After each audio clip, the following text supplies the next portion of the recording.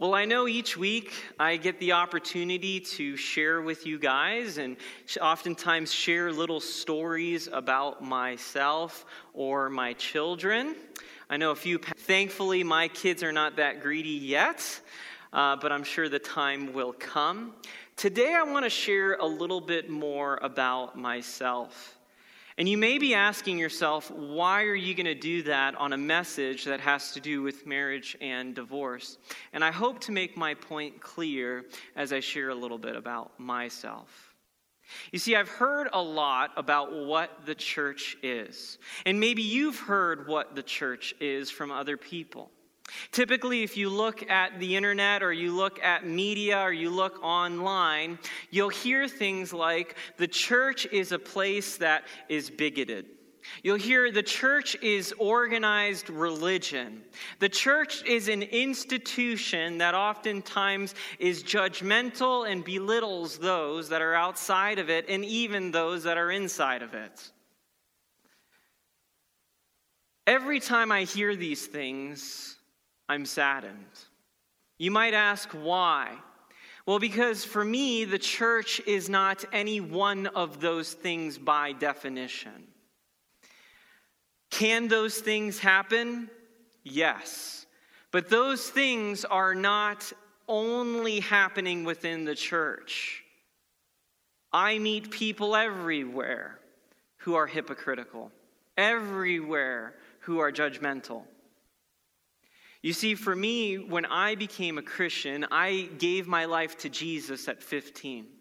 I was raised in a Christian home by two parents that loved me very well and taught me to go to church on Sundays, but not to just live church on Sundays, but to live church every day. Growing up, it used to drive me crazy when I would ask my mom what day it is, and she would always reply, "It's the Lord's Day." And I'd say, "No, Mom, but what day is it really?" "It's the Lord's Day, Kevin." I laugh at that now because I think whether she realized it or not, that instilled in me a perspective that every day is a gift from God and my life ought to be devoted to Him. But the truth is I was not devoted to Him. It wasn't until I was 15 years old that through an invitation by my sister to go to a church camp. And like many people have experienced, there at that church camp, a message was given about who Jesus was. And for the first time in my life, all I knew was that the loneliness, the purposeless nature that I felt like I had, that Jesus was the one that could offer me peace and wholeness like I never experienced before. So on that weekend at camp, I gave my life to Jesus. I was baptized that weekend as well. And when I came back, I was transformed. I went through everything in my room and started taking out anything that I felt would keep me away from loving Jesus better. I literally took my computer, which was such a distraction and a stronghold in my life, and literally put it in my living room because I did not want anything to take away what I was experiencing. The wholeness, the peace, the joy of God. I also became very, very confused. Wait, what do you mean confused? Well, I became confused because everything that I was experiencing for myself made me think and feel like, of course, anybody who hears this message is going to want to experience what I'm experiencing. I need to tell other people. So I started sharing my faith with other people and then became very confused at why they did not want to experience the joy, the forgiveness, the peace, the wholeness that only God can bring. I've come to learn in the years since becoming a Christian that many people have what I would call an aversion to truth. That we make reasons why it is okay to not pursue truth, and maybe more specifically, to pursue the Lord and to allow him to truly be Lord of our lives. So this message that I have for you today, it's on a tough topic that culture doesn't understand very well. In fact, many people would say that preaching a message like this is incredibly risky. That I should just stick to the themes of God is love and there is grace. And those are wonderful themes, and they're very true. But if you look at Jesus' most important message he would ever give in the Sermon on the Mount, he talked about these things. Which again, if it's important to Jesus, it's important to us. So I want to talk about these things because I believe that the closer we get to truth, the greater our faith can be activated by it. So today we are going to talk about marriage, and we're going to talk about divorce, and we're going to do it in a very important way. You might be saying to yourself, well, Pastor Kevin, what does that have to do with your story? Well, the truth is that even though I am a pastor, the reality is however many years ago that I wasn't a pastor or Christian, I'm just an ordinary person. I'm just an ordinary person who has been transformed by an extraordinary God and an extraordinary book.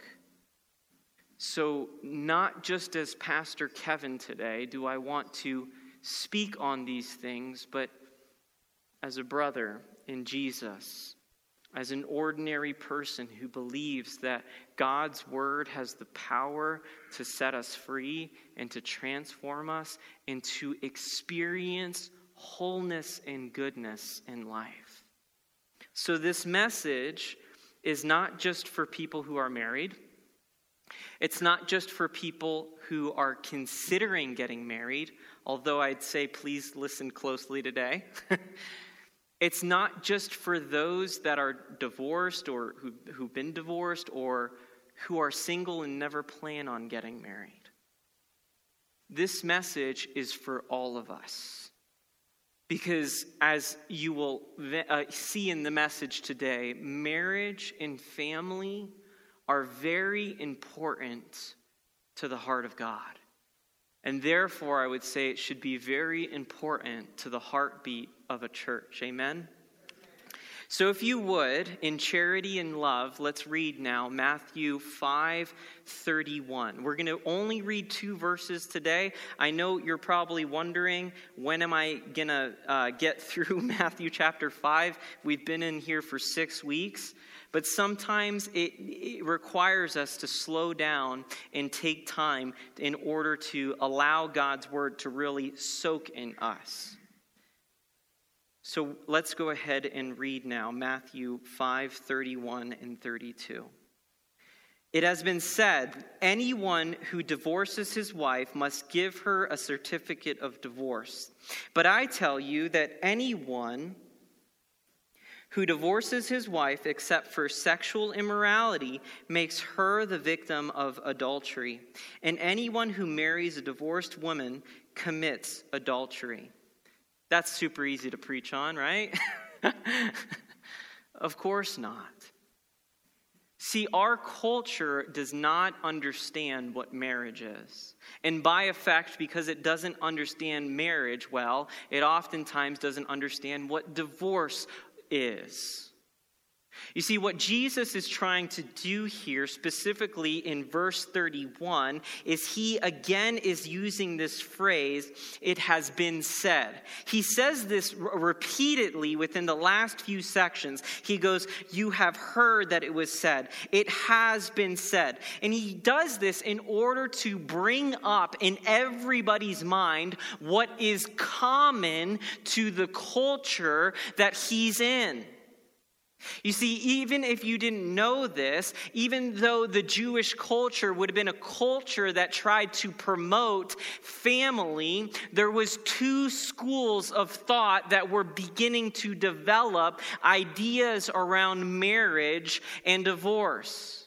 You see, Jesus is speaking right now about a specific verse in Scripture when he says, you have heard it said that anyone who divorces his wife must give her a certificate. He's looking at specifically Deuteronomy 24, verse 1.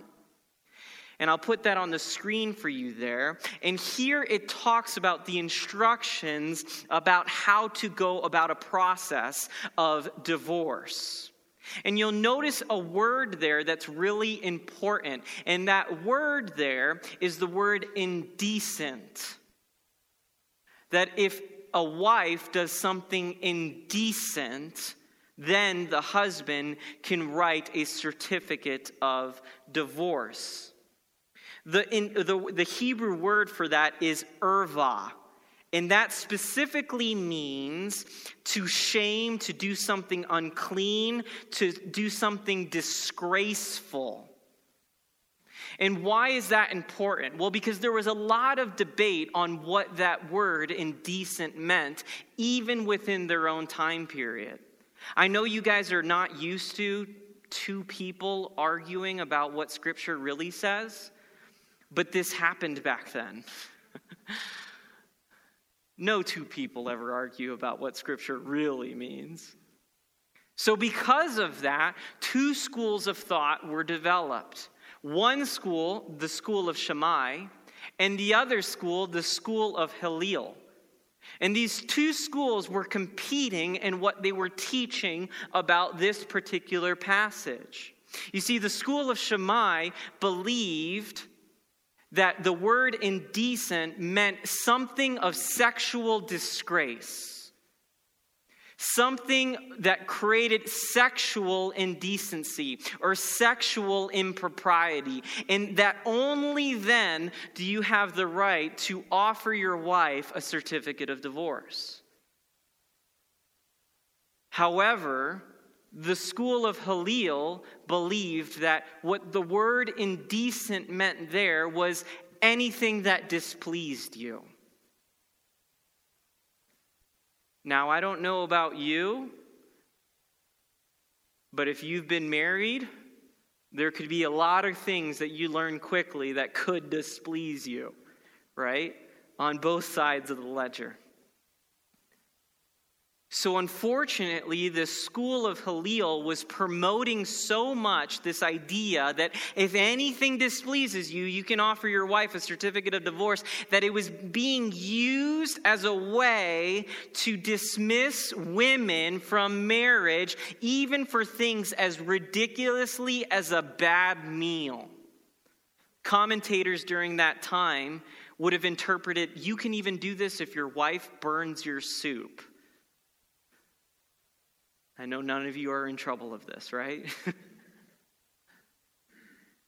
Now, it's kind of funny to us, right? Burnt soup, divorcing a woman for that reason. But if you think about it and you look at culture, there is just as many people who in some ways are promoting essentially the same thing. That marriage is meant to do what? To make two people happy. And when you're not happy or you're displeased, then you do what? You get a divorce, and then that's what it is. Because marriage is meant to make you happy.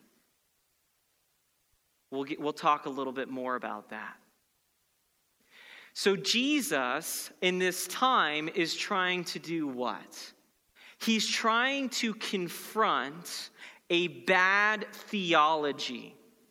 You see, people throughout history and even today will use God's word to make it mean something that it never intended.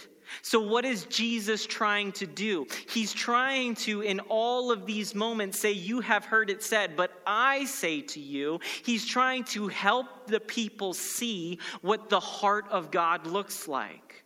Because I don't know about you, but if I were a woman in this time period, I know that I would be incredibly nervous to hear this kind of theology being passed around men. It would make me feel like I had to be anxious and walk on eggshells and make sure that everything I did was absolutely perfect, or what would happen? I would be threatened with a divorce. And that would not only destroy my life, but it would destroy my family's life, and it would hurt my children. You see, research even confirms this, whether secular or Christian, that one of the best things that you can do for a society is promote a man and a woman to parent a child together and to allow their marriage to work together for the sake of that family. That is the best thing that you can do for kids. Which is why it makes sense that Satan would use as a tactic to do what? To destroy families. That even within this time period of 2,000 years ago, Satan was working to do what? To destroy families. So, of course, Jesus, seeing these poor women have to live with this anxiety and seeing this evil theology come out of God's word, desires to do what?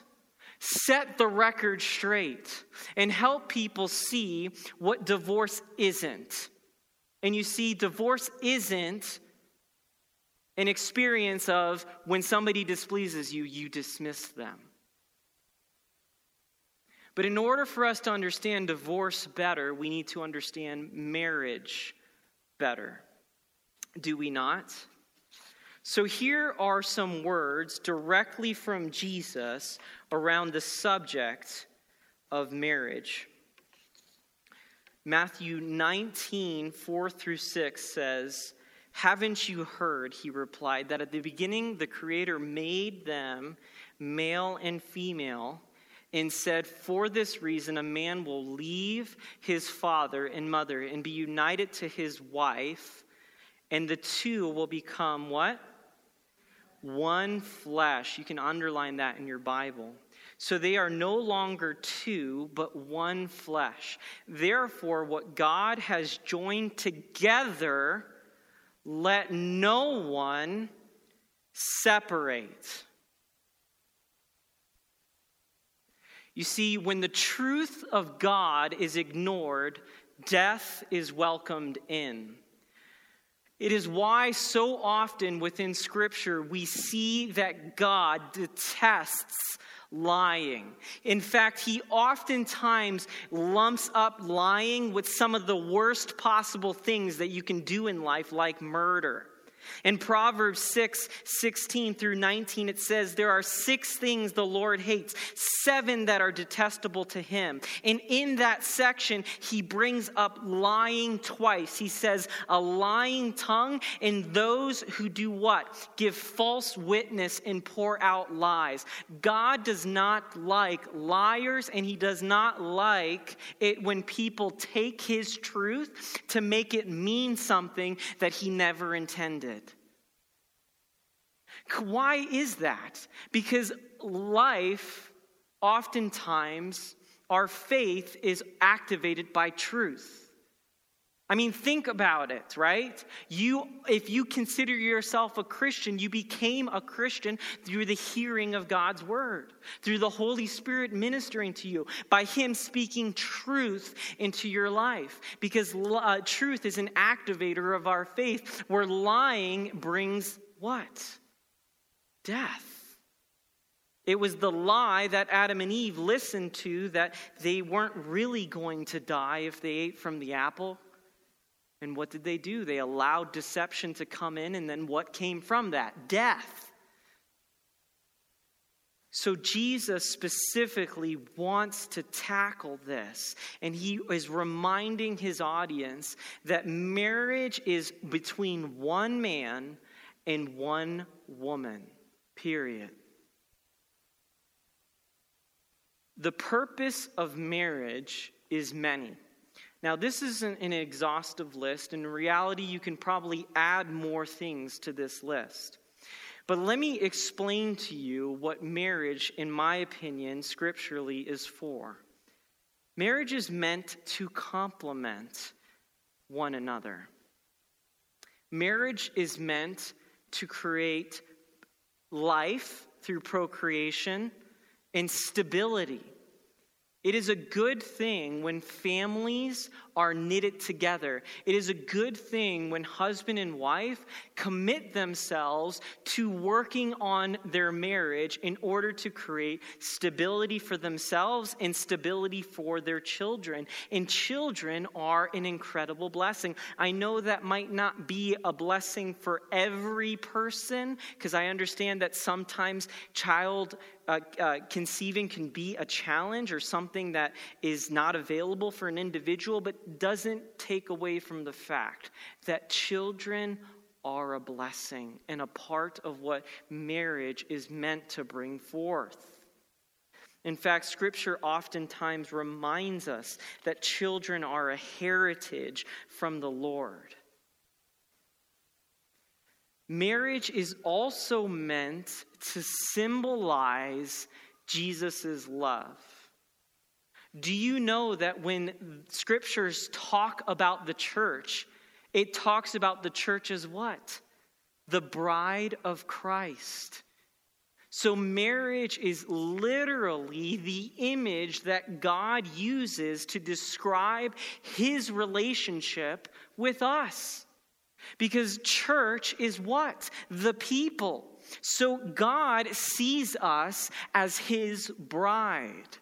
He sees the church as his bride. So again, don't you think Satan would want to do what?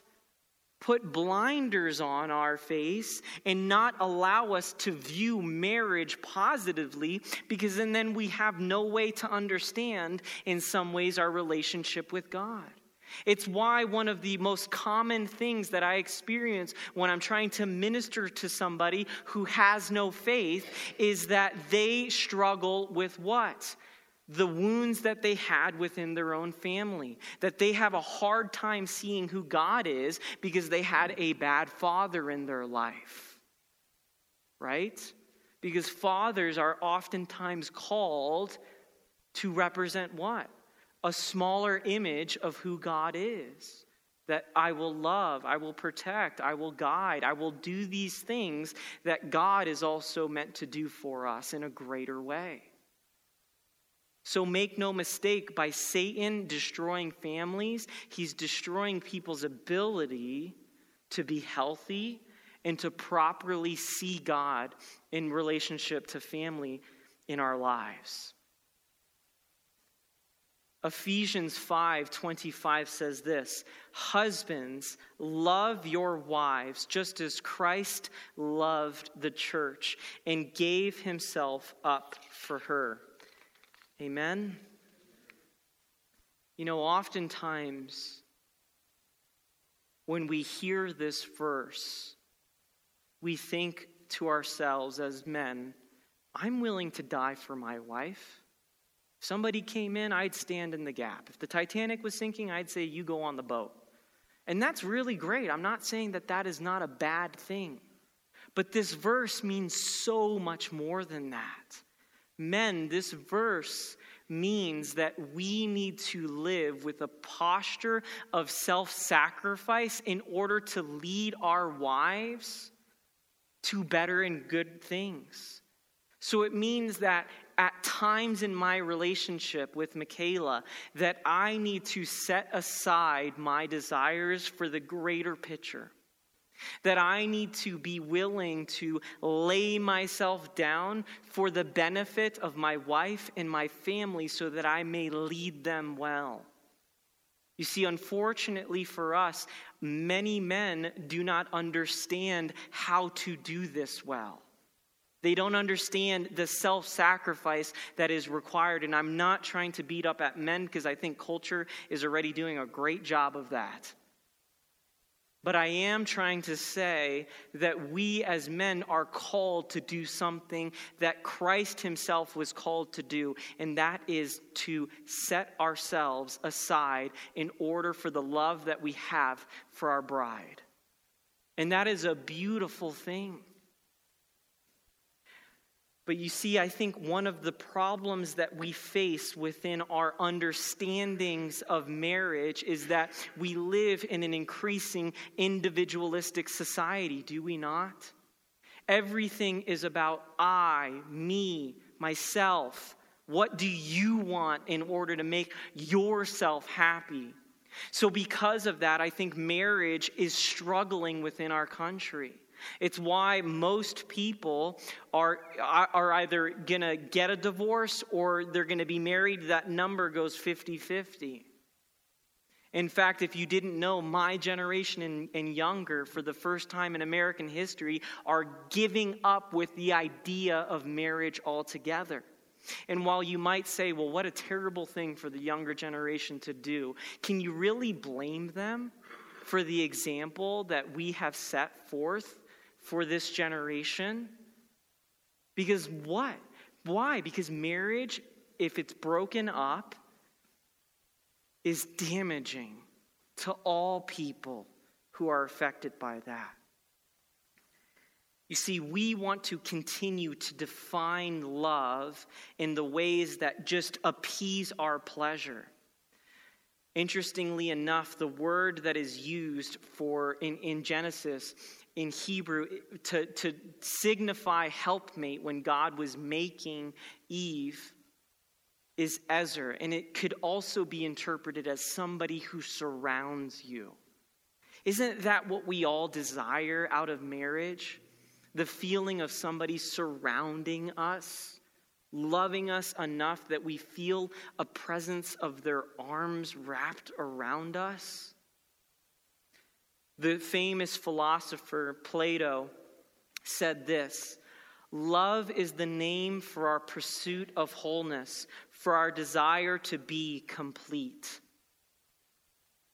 You know, I think Plato was very right in what he said there, that in love we desire to be made whole. But there also lies the problem that many of us, when we pursue marriage, we pursue it with the idea that the other person needs to make us whole. And the problem there is that there is no person that can make you truly whole other than who? Christ. So because of that, we feel disrupted in our relationships when we are not loved unconditionally, when we are not forgiven no matter the circumstance, when we are surrounding ourselves in life with sin and don't feel that sense of that other person helping us through that. So what we end up doing is we end up placing an ideal on our spouse that cannot be met by them, that can only be met by Jesus Christ. And in so doing, what ends up happening, we grow displeased and upset by the other individual. You know, I remember before I got married, I appreciate some wisdom my father-in-law shared with me. He said, you know, Kevin, the things that you love about Michaela, you will one day be tempted to hate those same things. Why? Because oftentimes when we look at our spouse, we look at them for too much in things that they are incapable of giving that only Christ can give. I do not mean that your spouse can't bring you some form of wholeness. Yes, they can and they should, and you should work towards that, and they should work towards that. And the best way to work towards that is through mutually reading God's word together and allowing the truths in these scriptures to transform you. But if your only focus in dating someone, in being married to someone, is what can you bring to the table for me, then your perspective needs to shift away from that. You see, I believe that marriage is like hot tea. If you don't drink tea, let me explain why I mean it like this.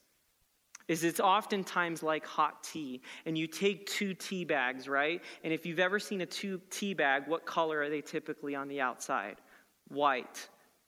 And they look pure, and they look clean, and it looks beautiful. And then what happens the moment you set the tea bag into the water? All of the things that are inside of it come out.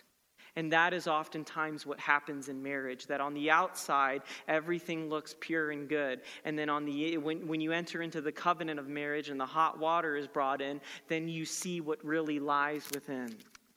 Now, that is also not a bad thing, because through marriage, we are allowed to mutually convict and hopefully form in each other better character. My wife, I can say without a shadow of a doubt, has made me a better person.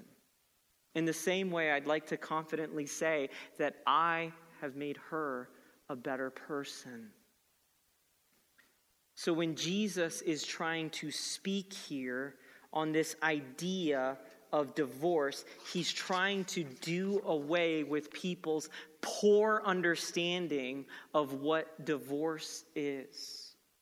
The word that Jesus uses there for divorce is the Greek word apulio. And that could roughly be translated into to be dismissed, to release somebody. But it also can be used in their language to mean to let die. You see, my experience as a pastor is that oftentimes people who end up getting a divorce have really functionally lived as divorced people long before the paperwork was filled out. And that, to me, is a very sad state of affairs. And oftentimes when I meet people who are living this way, I encourage them and remind them that God, yes, doesn't desire for people to get divorced. He might permit divorce under certain circumstances, but in reality, he does not desire that, nor does he desire for you to functionally live as divorced people. And the only thing that's separating that is just a piece of paper. But we see that so often.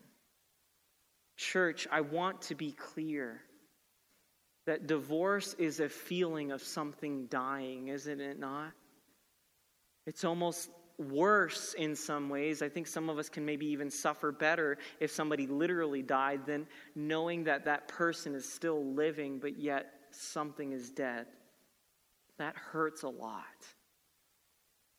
But let me encourage you today, whether you are single, whether you are married, whether you have been through a divorce, that is not at the heart of where God desires you to be.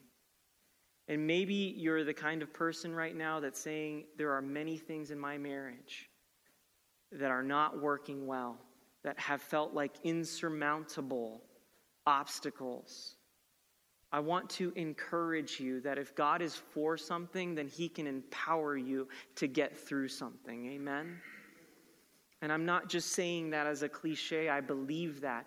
But it means that it takes hard work. It takes commitment that will require the commitment of two individuals working through a lot of things. Because you see, that is oftentimes the hard part about getting married, is that you are imperfect and so is the other individual, and you're trying to become blended together through that. And there are certain things that one person might be good at, the other person is lacking in, or vice versa. But it is actually those two things coming together that can oftentimes look beautiful. But so often we let our feelings rule us in this area, and as a result, we expect the other person to make us whole in ways that only God can make us whole. So what does Jesus continue to say here in verse 32? I tell you that anyone who divorces his wife except for sexual immorality makes her the victim of adultery, and anyone who marries a divorced woman commits adultery. Now, we will probably take some time one day to really unpack the instances when divorce is permissible within Scripture. But to make the point very clear here, what Jesus is trying to dispel is ideas of just at-will divorce. I don't like something, I'm getting divorced. And helping people realize that if you live that lifestyle out, you are damaging more people than just yourself. or just the individual that you're divorcing, that you are creating ripple effects of damage within culture and within people's lives. Here's the thing, church. I think I can preach a message like this, and maybe some of us feel even more emboldened to speak against divorce. That is not what I want to accomplish. I could speak a message like this, and maybe some of you can even be afraid to get married. That is also not what I'm attempting to accomplish. See, one of the saddest state of affairs for me, oftentimes, that I experience in a church is when I don't hear people's struggles. What are you talking about, Pastor Kevin? For whatever reason, whether it's because it's our American culture or it's because the way that we've allowed church to exist for the many decades, is we feel very uncomfortable with sharing our struggles with others.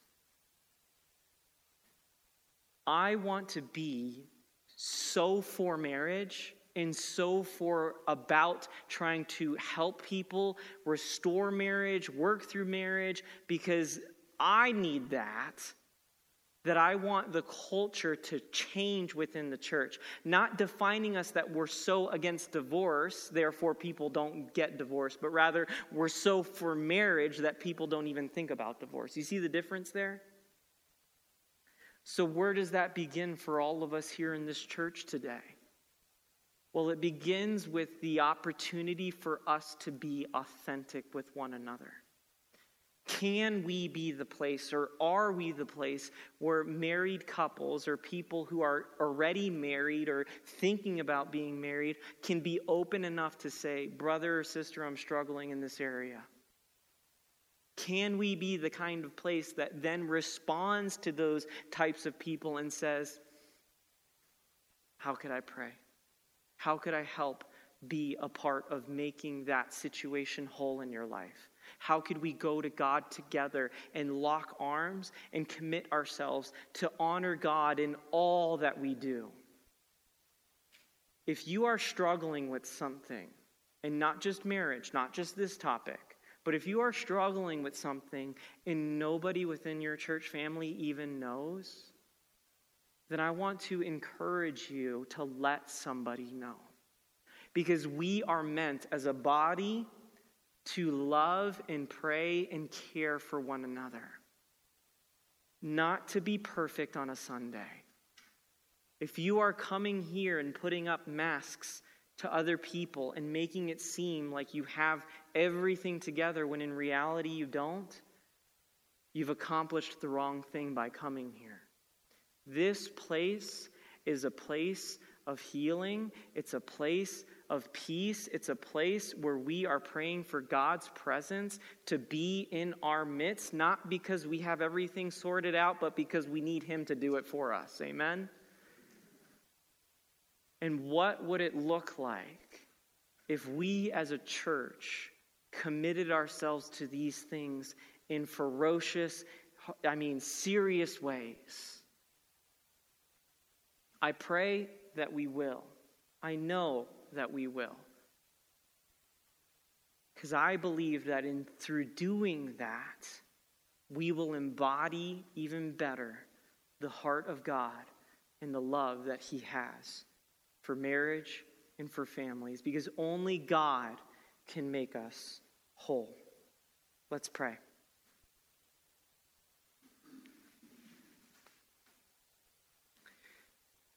Father, I thank you that we can talk about these topics. I thank you that your word challenges us with these topics. That without your word, we would oftentimes not know how to orient ourselves when it comes to what truth is. Lord, I know that there are many people in here who have been hurt in some ways through things like divorce or unhealthy marriages, whether it was their parents, themselves, or somebody else that they hold dear to their lives. Father, I pray that you would help us be a church that can maintain a commitment towards marriage. Lord, that we can be the kind of place that is safe to struggle,